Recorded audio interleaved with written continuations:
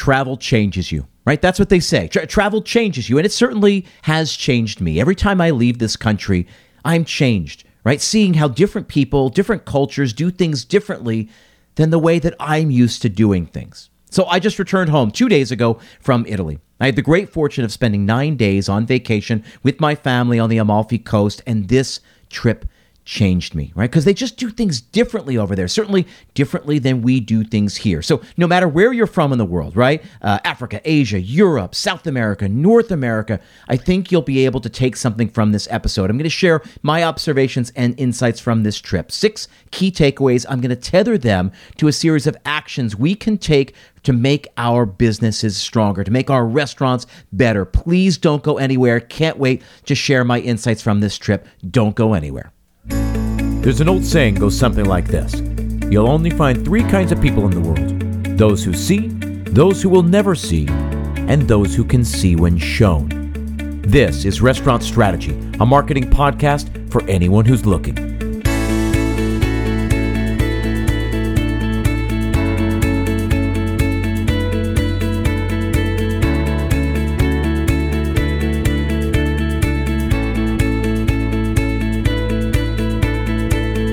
Hey everyone, thanks for tuning in. My name is Chip Close, and this is Restaurant Strategy, a weekly podcast all about helping chefs and operators build more profitable restaurants. Each week we toggle back and forth between a monologue-style format and an interview, but the goal is always the same, to take complicated concepts, both on the marketing and operations side, and make them both understandable and actionable. Why?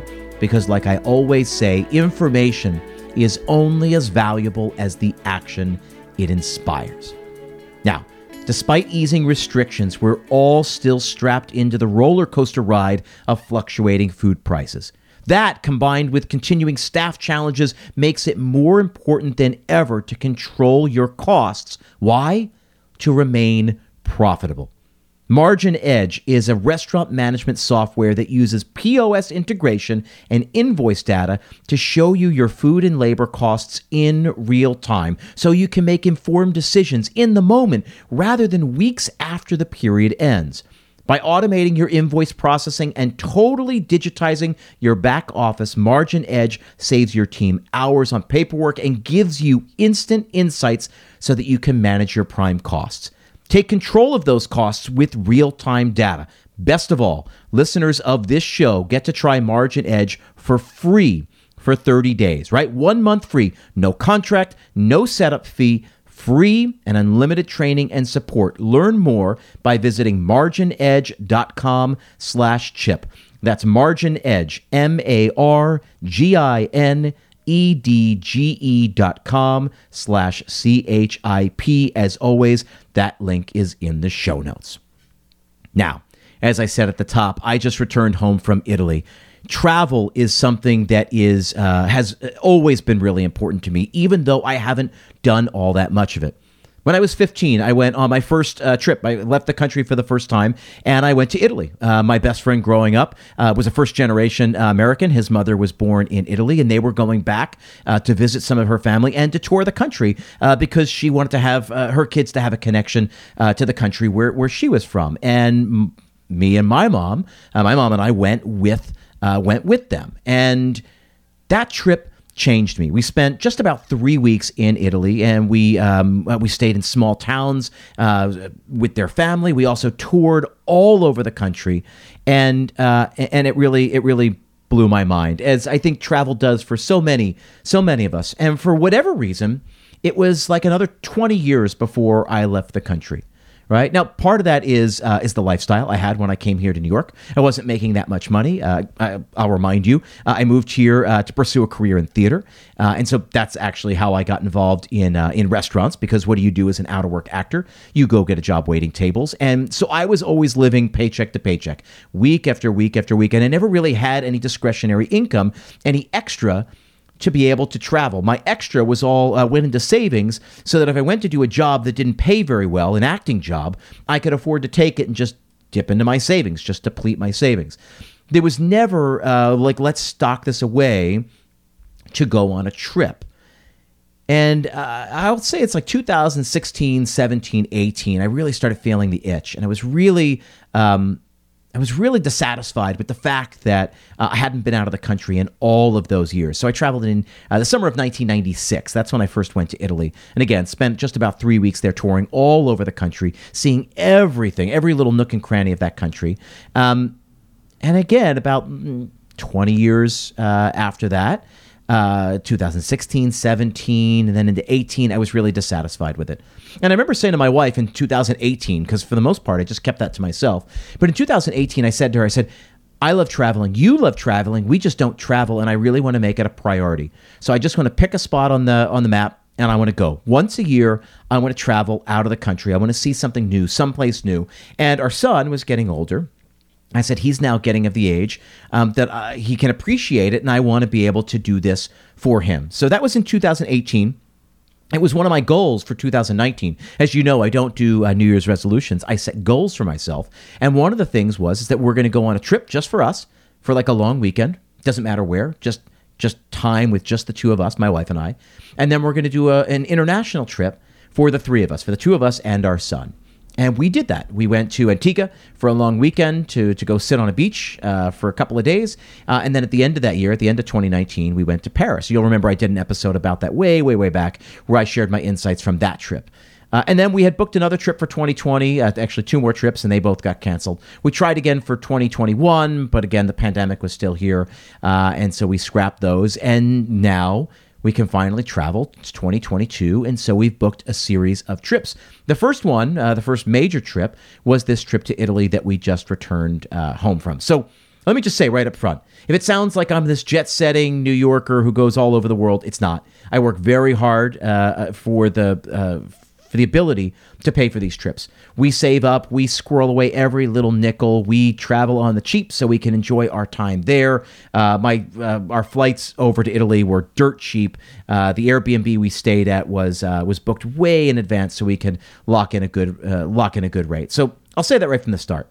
This is not something. This is not me bragging. This is just something that I've worked very hard to do, and I love it. And I love taking in these other cultures and learning from my trip there. And I love being able to just sort of put that through the hopper and share those insights with you, because our 9 days, right, like a week and a half in Italy was phenomenal. We loved every second of it.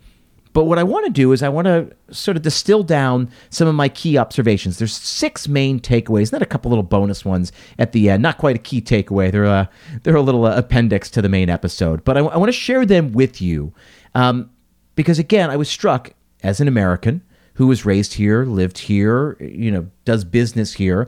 I was struck by some of the really key differences. And I want to try and find some similarities, and I want to find some action points, right? What we can take away, and I'm certainly doing this for myself, and I'm just trying to share that with you. What can we take away from this trip and apply to our own businesses? So the first one that struck me, and I think most Americans who travel are always struck by this, but when I went to Italy, right, we were on the Amalfi Coast. We stayed just outside of Sorrento, up in a villa up on the hill. The food was amazing. All of it. All of it. It was all local.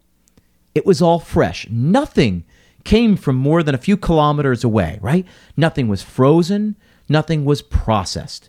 Everything was fresh that day. And that's what, Europeans are used to shopping that way. So here, Americans, we're used to going to the supermarket once a week, right? And we're stuck with a lot of frozen food, a lot of processed food, right? But Europeans, they'll go out, they'll shop for food once a day or once every other day, right? They'll figure out what they're going to eat today and tomorrow. They'll go get that and they'll pick it up. And so that struck me right off the bat, right? The way that they use markets and supermarkets and the little shops and all that, how much they keep in their fridge, how much they keep on hand on any given day. It's just very different from how we live, certainly how my household operates. We do shopping once a week and not so over there. And it was the same thing was true with the restaurants. Now, we stayed outside of Sorrento. Sorrento's a coastal town, right? It's literally right on the water. There are 2 main ports there.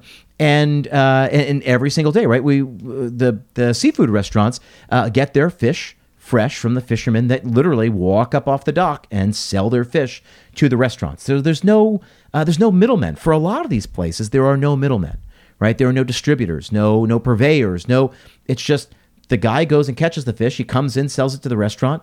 They prepare the fish and serve that fish later later that day. That was the case, certainly not across the board, I'm sure. But more often than not, the number of vendors where they had direct relationships with was staggering. And that struck me because that's not the way pretty much typically that we work here in America. Maybe certain markets, yeah, for sure. But for the most part, I think this is a very big country, and that's not the way that works. Again, what struck me is, number one, the differences of like how they shop and all of that. But really, it was that everything was local and fresh, right? We went to a lemon farm, right? We went to a lemon grove, and they were saying, oh, they're not allowed to wax their fruit, which means they can't ship them, they can't travel because they're going to spoil. If they put them on a cargo in a cargo hold, they're all gonna mildew and mold over the course of that trip. So if you want an Amalfi lemon, the only place to get that is in Amalfi or in Sorrento or in Positano. Like, that was unbelievable to me, because here in certainly New York City, we get fruit from all over the world. We get fish, we get steak, we get things come from all over the world. There's very little that's actually grown or raised here within the 5 boroughs. I think we would have a hard time surviving if we lived only off of the food that we could get within the the surrounding couple of miles. And so it's just different, and I know that, but that struck me as really interesting, right? So how can we do more of that, and how can we educate our diners on that when we do go the extra mile to do that, to work with local farmers, right? To support the local community. I couldn't help but be touched by that fact. The next takeaway, and it goes hand in hand, and again, maybe this will surprise no one, but everything was homemade.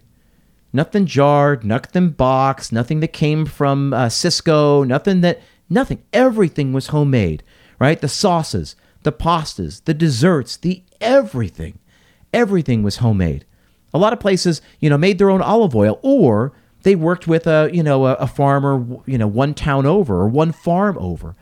Everything, again, local, fresh, nothing frozen, nothing processed, and everything was homemade. I don't think I had a boxed, dried pasta the entire time. Everything was fresh. And yeah, we ate at a couple of nice meals, but also we ate in a bunch of hole-in-the-wall places, right? Just no name, no nothing, just a random restaurant. And you could tell it was just all homemade. You could tell. And that struck me. That really struck me as profound. Again, coming from America, where so much of the stuff comes from, the Cisco's, the Whole Food, the U.S. Foods, the things like that, right? And I get it. I understand why we cut corners and all that, and I understand it's either cost of goods or cost of labor, and it costs a lot in labor to make a lot of this stuff from scratch. But over there in Italy, it was not a consideration. It's just they couldn't imagine not making their own sauces, not making their own pastas, and that was incredible to me as well. Again, all the food was local, fresh, nothing frozen, nothing processed, and it was all homemade. Those are my first 2 takeaways, right off the bat, and you could taste it. You could tell the difference, right?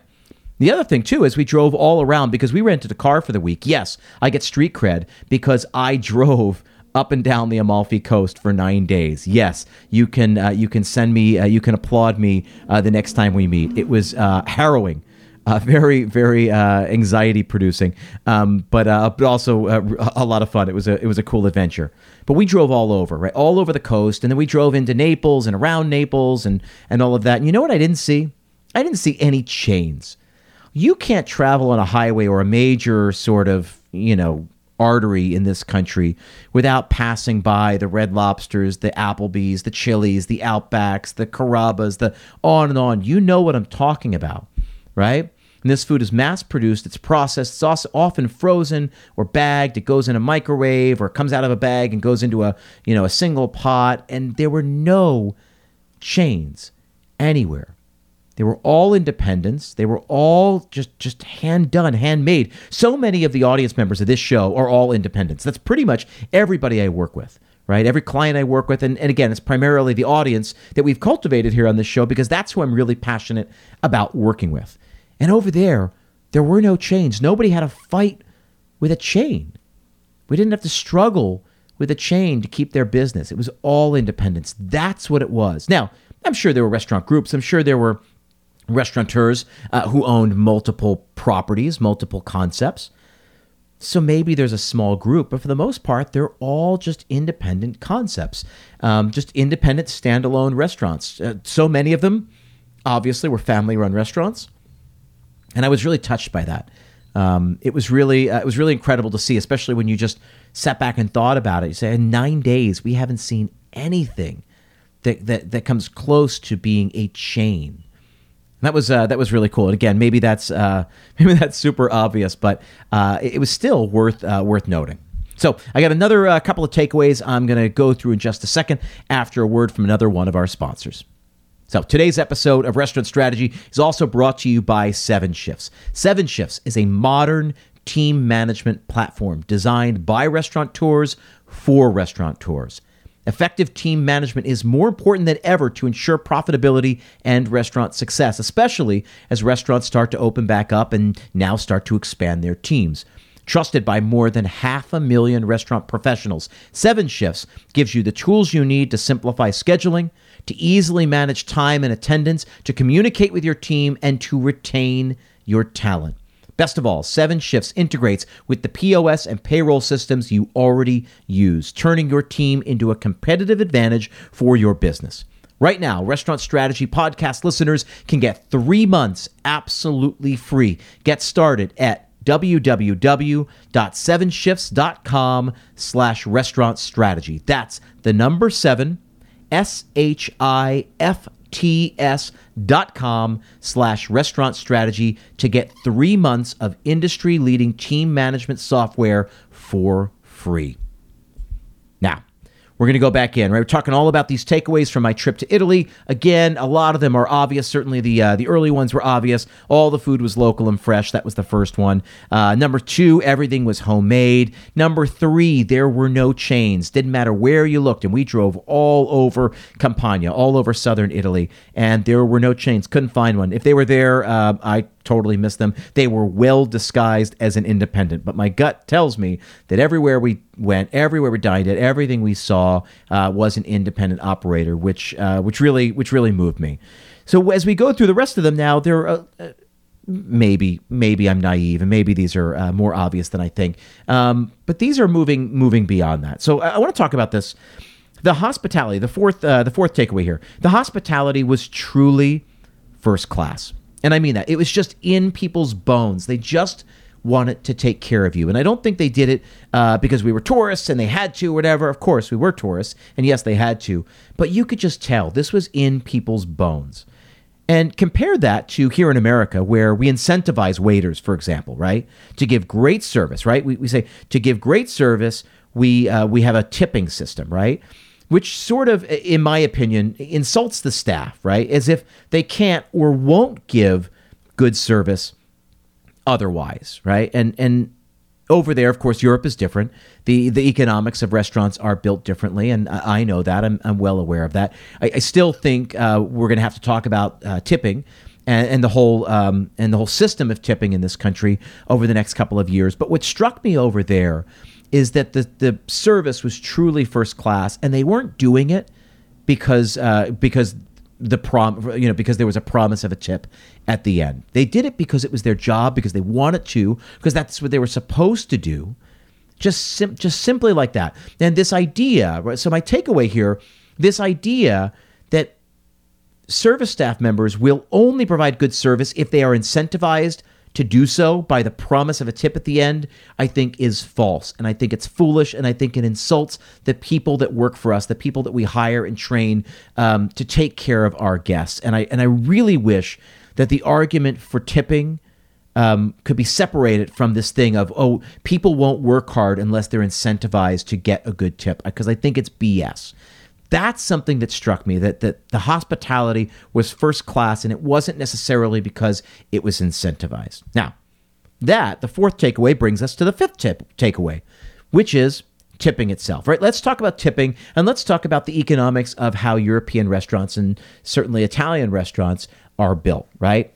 The service is just built into the price of the meal, which blows you away when you see the prices. Yes, we went to a couple of Michelin star restaurants, which were expensive, but we also went to a lot of just random restaurants, and they very much were not expensive. I couldn't believe how cheap some of the stuff was, actually, that a family of three, could eat and drink for as little as we spent. Now, one thing that struck me, right, that the tipping, right, there's no tipping there. If you tip, right, if your check is €45 and you just want to leave an extra 5, right, that's what you do. You just leave a little something extra, right? If it's 58 and you just want to leave a couple of bucks, to round it up to 60 or whatever it is, you just leave a little something extra for great service. It literally is just a tip. It's not expected. It's not how these people pay their bills. It's a part of their income for sure, but it's not, we are not expected as customers to provide for these people's living. The owners of the restaurants are paying them a living wage, and then the tip is just a little something extra. One of the things that struck me as I was looking at all the checks there, in Italy they do this thing called coperto. Coperto is a little fee, anywhere between €1, €2, €3. In a fancy restaurant, we went to a 2-star restaurant, and it was on there for €9, right? Which makes sense. But the coperto is for the bread. It's for the olive oil, the salt, the pepper. It's for all the little things. It's like a per head charge that's added to every single check that sort of pays for all of that other little stuff. And it dawned on me. I was like, we should absolutely do that. This idea that we give bread and olive oil and butter and salt and pepper, like those things have a cost. And yes, we can very easily sort of absorb them into the pricing of the rest of the meal. But this idea that why don't we try to recover some of that with just a per head fee, just a couple of bucks? Like I'd never seen that. That had never dawned on me before. But I sort of liked it as a restaurant professional, as somebody who works with operators all the time. I just thought that's cool. We should do that here. Just $1 a head, or $2.50 a head. Who cares? It's just a little thing. We say, oh, that's for X, Y, and Z. It's a per head charge. I wish that was something that could that would catch on in this country, because I think if you added $2 or $3 per every cover throughout the restaurant, I think that would start easing some of our narrow profit margins. Right. The other thing that struck me is that the couple of places we went to where service was not included, they went out of their way to say service is not included, and they actually ran a whole separate bill for us. So we paid for the bill, that went to the restaurant, and then basically there was another machine that came out where we paid the service staff. And so I just thought, well, that's really cool. Then they literally are just totally separating out the charges 100%. And there was something really interesting about signing the check for the food and the beverage, and then going here to the side and literally just focusing on this. It wasn't a matter of being part of the meal. It was something separate. And I don't know if that makes any sense, but it dawned on me as a really interesting way of doing things. Again, I don't know if it'll catch on here. I don't know if there's value to that, but I just share with you that experience because I guess the takeaway that I want you to get here is that, like, let's not just keep doing things the way they've always been done simply because that's the way it's always been done, right? I've only imagined that we, print out the check and we put an extra line for the tip. And so you add the tip, you add it all together, and then you sign the check. That's how we do it here in the United States. That's most of how I've ever seen stuff. I'd never thought to do it this other way. 2 separate charges, 2 separate machines, 2 separate transactions. And I just thought, that's interesting. I wonder what that's all about. I wonder if there's any value in giving that some thought. I simply share that with you. So those are the first 5 takeaways. Last takeaway I want to share with you today is it has to do with this culture, right? This culture of service over in that country. And it was the same a little bit in Paris, right? Certainly France, the service industry is the number one industry in that country. And it's not that way here in the United States, but it is, or pretty close to, in Italy as well, just like it is in France. And it just struck me that there was always a fight for the business, and I don't mean a struggle like a scrum. But for example, I use this one example. I've told this to a couple of my clients. I'll share it with you guys here. Our first full day in Italy, we went on a boat tour, like a cruise, all up and down the coast, so we could see all these different towns and see the coastline and everything. And then they dropped us back at the port, and we wanted a really good seafood dinner. And everyone said, I looked it up on TripAdvisor, looked it up on a couple other sites, and even our tour guide said, oh, this place right where I drop you, it's the best seafood in all of Sorrento. And I was like, oh, really? It looks like this sort of a hole in the wall. And I don't mean to be disrespectful to it, because the place was phenomenal. But there are, as you can imagine, right there on the port, there are maybe 10 restaurants all in a row there, and they're all mainly seafood restaurants. But this one in particular was really well reviewed. It was the top in all of these lists, and it was the one that our tour guide, who had driven the boat, had told us to do. So we said, okay, I guess we'll go there. We walked up and we tried to get a table, and the hostess said, oh, it'll be about 20 minutes. Is that okay? And we said, sure, that's okay. So we kind of stepped aside and we're just standing there waiting. We were happy to just talk about our day. 30 seconds later, the hostess comes back and shoves 2 glasses of white wine in our hands. She says, thank you so much for waiting. Here you go. And I was like, this is awesome. So number one, I understand the strategy of it, right? There are 10 restaurants in a row, and if you were really hungry and you didn't feel like waiting for the 10 minutes, you might just as easily send somebody, right? I might have said to my wife, you know what, let me just walk down the way and see if there's another restaurant that can accommodate us sooner. And she understood this. The restaurant that we ended up going to understood this. And they said, okay, we quoted a 20-minute wait time, which was pretty much right on target. It was like 15 or 20 minutes. So she quoted a 20-minute wait time. And to make sure that we stay there, she shoved a glass of white wine in our hands. Now, it was the house wine. It was super cheap, but it was bright and delicious. And that's all, especially after a full day out on the boat, we were sort of tired. And man, you're handing us a glass of white wine? Well, certainly, we're not going to wander off after you've given us a free glass of wine or 2 free glasses of wine. And she was doing that with everybody else who was also waiting for a table. She just kept shoving glasses of wine in their hands. And I just thought, okay, number one, it's a good strategy to keep people from wandering down and checking with any of the other restaurants in that row. But number two, it was just the hospitable thing to do. And it cost them just a couple of bucks, right? If that. It took so little for them to do that. It was just hospitable. And you know what happens when you start having a glass of wine. The anxiety fades away. You start settling in. You start relaxing a little bit. And you're ready for a really great meal. So 15, 20 minutes later, when she came over and said, oh, your table's ready, we were like, great. We sat down, and you know what? And then we were ready for another glass of wine. So we ordered another couple of glasses of wine. It just struck me as good strategy, good business practice. And I didn't see any other restaurant down the road doing that. And I just thought, man, these other restaurants are watching this restaurant do this. Why are they not doing it? It was amazing to me. So we can learn from that, right? I think there's something really touching that people are willing to wait for food. And yes, this place was well reviewed and blah, blah, blah, but it wasn't the only. I'm sure the food all along the row was actually pretty good. I'm sure a lot of the other restaurants were pretty good. So the hospitality of it, again, I was sort of touched by that. Like, hey, it's good strategy to keep me there. And number two, it's just hospitable. It just puts me in a better mood. And you know what? And here's the big takeaway, right? It exceeded my expectations, right? Whatever I thought I was going to get, most places I go in, I ask if I can have a table. They say it's going to be 20 minutes, and I go stand and wait at the bar. Or in this case, there was no bar, so I just stood out front and waited for them to come get me. And I never in my 41 years of life, have I had just somebody come over and give me a glass of wine simply because, right? Sometimes I've made a reservation at a restaurant, and if they're out of time, then the host comes over, the maitre d' comes over and gives me a free glass of Prosecco and says, thank you so much for waiting. We appreciate your patience. But that's to keep me from getting pissed off.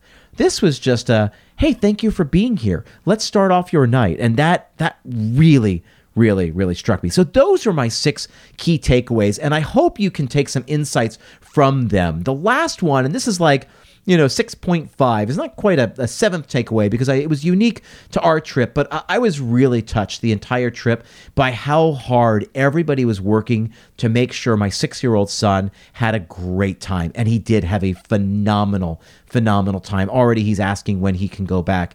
But every single place, we went to 2 different Michelin-starred restaurants. We went to a 2-star restaurant, and then we went to a 1-star restaurant. In both instances, they welcomed him with open arms. They shook his hands. They asked if he wanted to go meet the chef. They took him for a tour back in the kitchen. They gave him little extras and goodies. One of the restaurants asked if he wanted, a simplified menu. And we were like, no, that's not with this kid. This kid wants the full thing. And he went on to order, lobster and, full, 4 courses and all that. But I was touched by their willingness to do it, understanding that a Michelin star in Europe is certainly has more weight, I think, than here. But you know what? We've gone to a couple of nice restaurants with him here, and no one has ever asked if he wanted to go meet the chef. Nobody has ever asked if he wanted to get a tour of the kitchen.